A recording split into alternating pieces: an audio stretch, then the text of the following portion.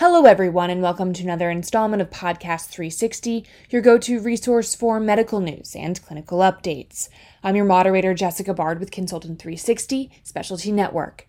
According to the most recent surveillance data from the CDC, an estimated 1.2 million people in the United States had HIV at the end of 2018. Dr. Raj Gandhi is here to speak with us today about COVID-19 vaccines and HIV. Dr. Gandhi is an infectious disease doctor at Massachusetts General Hospital, a co-director of the Harvard University Center for AIDS Research, and the chair of the HIV Medicine Association. He's based in Boston, Massachusetts. Thank you for joining us today, Dr. Gandhi. You presented a session, COVID Vaccines, What You Should Know for Your Patient with HIV, at the ACT HIV 2021 annual meeting. Can you please give us an overview of your session? Sure. I started out by talking about how well did the authorized vaccines work in general, not just for people with HIV. And we talked about the three main vaccines in the US. We talked about Pfizer, which has about a 95% efficacy rate. We talked about Moderna, which also has about a 95% efficacy rate. And we talked about the J&J or Janssen vaccine, which has a high effectiveness rate, especially against hospitalization and against severe COVID-19. The last of those vaccines was studied in the US, but also in South Africa and in South America. And therefore, the efficacy varied a little bit because it was studied in different parts of the world, as well as with different amounts of infection. So we started off with the efficacy. We touched on the fact that we don't yet know precisely how long the vaccines will last, but there are good data going out to at least 6 months, showing that the efficacy persists for at least 6 months, and that the antibody levels persist for at least 6 months. As to whether we'll need boosters, time will tell. We don't know yet. The next thing we talked about is, do these vaccines prevent asymptomatic infection and transmission? There are accumulating data that the vaccines not only protect against symptomatic infection, but also protect against asymptomatic infection. There was also a very interesting study, which we talked about, showing that the viral loads in people who get COVID-19 a week or two after getting the vaccine, the viral loads tend to be lower. And so that supports the idea that the vaccines may prevent transmission, although more to come on that. The next area that we talked quite a bit about, because it's in the news and we all want to know the answer to this, is what are the variants going to do to the vaccines? Thus far, when you look at what's called neutralization activity, the B117 variant, which was first found in the UK, looks like it's neutralized quite well by the main vaccines, the ones authorized in the US. One of the variants is a little harder for the vaccines to neutralize, at least in laboratory studies. That's the B1351 variant that was first detected in South Africa.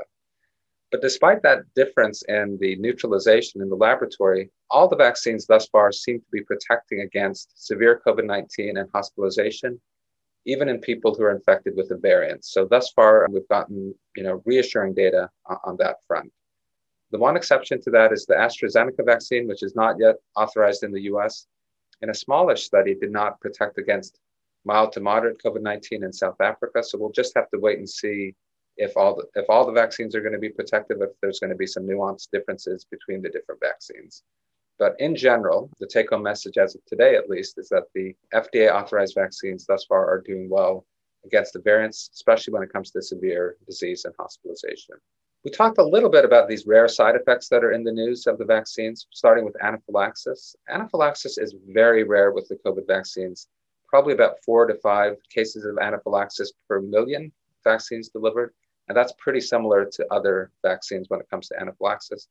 And that rate of anaphylaxis is way less than something like penicillin. Penicillin has a much higher rate of anaphylaxis than do these vaccines. And then lastly, we talked about what's called thrombosis with thrombocytopenia syndrome, TTS. This is these rare instances of clots that have been reported, sometimes in the cerebral veins, sometimes in the abdominal veins. The rate of this seems to be about 2 per million when you look at everybody, a little bit higher in young women under the age of 50. But when you do an analysis as to the benefits of the vaccine versus the risks, the benefits way outweigh the risks of the vaccine.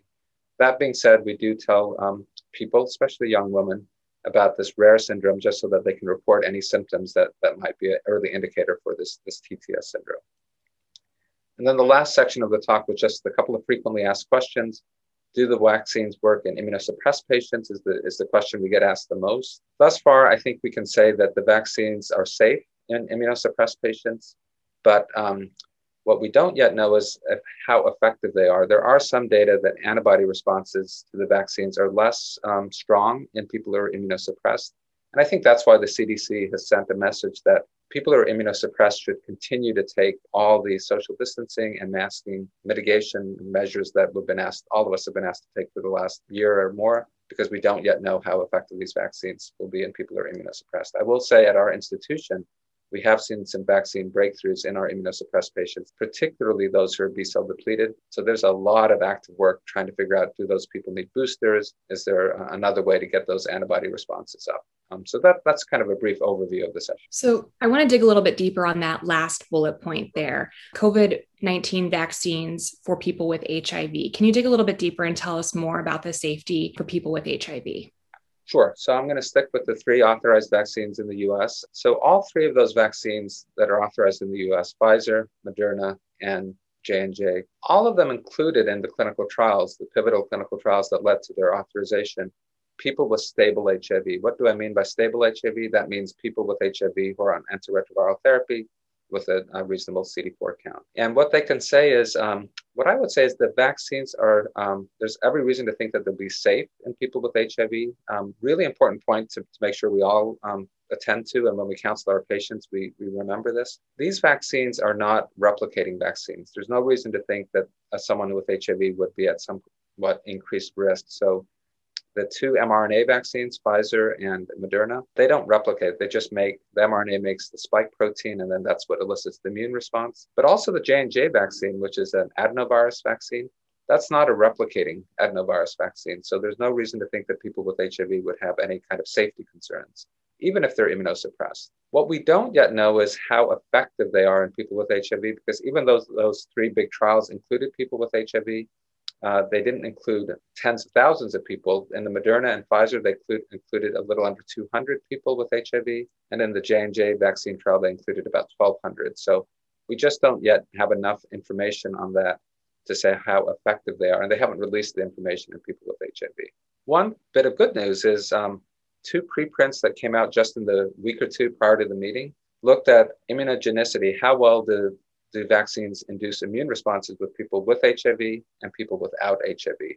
And these studies were done in the UK and in South Africa with the AstraZeneca vaccine, not yet authorized in the US, but authorized by the WHO. What those 2 studies showed is that people with HIV and people without HIV had similar immune responses to the AstraZeneca vaccine. So that's reassuring that despite the fact that people with HIV have differences in their immune system, that these vaccines are eliciting a good immune response, antibody responses and T-cell responses. And so we need that kind of same data with the US authorized vaccines, but I'm optimistic that the vaccines will elicit a good immune response in people with HIV. The one last thing I'll say about people with HIV is, we were talking earlier about immunosuppressed patients. I'm firmly convinced that many people with HIV have a very good immune system if they're on antiretroviral therapy. They're likely to have good immune responses like the AstraZeneca vaccine studies showed us. We do need more information on people with low CD4 counts, people with CD4 counts less than 200, as to how protected they are, because those people haven't been traditionally part of those clinical trials. So if I have a patient with a low CD4 count, I do tell them, A, to get on antiretroviral therapies to try to get their CD4 count up, and B, to continue to take precautions, because we just don't yet know how effective the vaccine will be if your CD4 count is less than 200. How can healthcare providers help protect their patients with HIV against COVID-19? First and foremost, encourage them and make it easy as possible to get them vaccinated. I think there's no doubt that vaccination is by far the most effective way to prevent COVID-19. And there's every reason to think that that will be the case for people with HIV as it is for people without HIV. In someone with low CD4 counts less than 200, I would tell people to get on antiretroviral therapy and try to get their CD4 count up.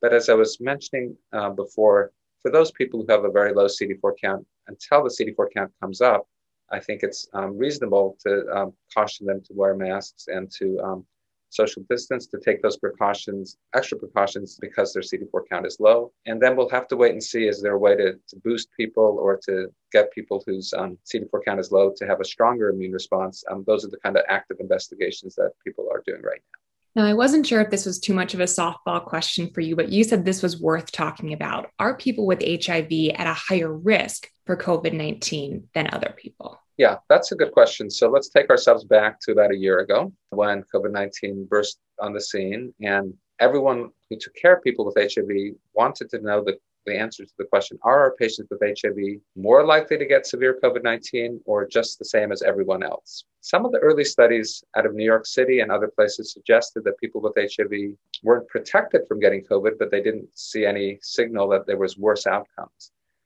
What we'll have learned subsequently, though, is if you take larger studies from South Africa, which included many, many people with HIV, studies from the UK, and then more studies from the United States, the recent studies have shown that there is a signal that people with HIV do have worse outcomes for COVID than people without HIV. What's not clear, though, is that because of the HIV? Or is it because people with HIV often have comorbidities, things like heart disease, things like lung disease? Or finally, is it because of social determinants of health? We know that people with HIV often are people of color or have economic disadvantages. And so how those three relate to those more severe outcomes is still debated.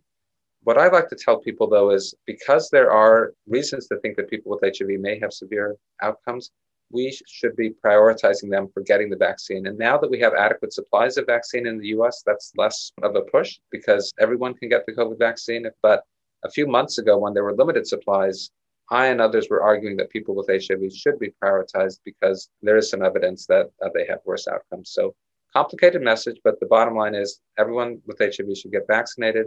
And we should continue to work on reversing anything we can around social determinants of health that might be contributing to worse outcomes. How has caring for patients with HIV changed during the COVID-19 pandemic compared with before the pandemic? Yeah, that's an excellent question. So in the worst of the pandemic back last year in April, May, many of our patients with HIV were concerned about coming to the hospital. And because hospitals like mine were very much focused on the COVID response, what we did back last year is we tried to ensure our patients with HIV had adequate supplies of medications. In the past, sometimes we would only give 30-day supplies. We tried to expand that to 90-day supplies. We didn't want people running out.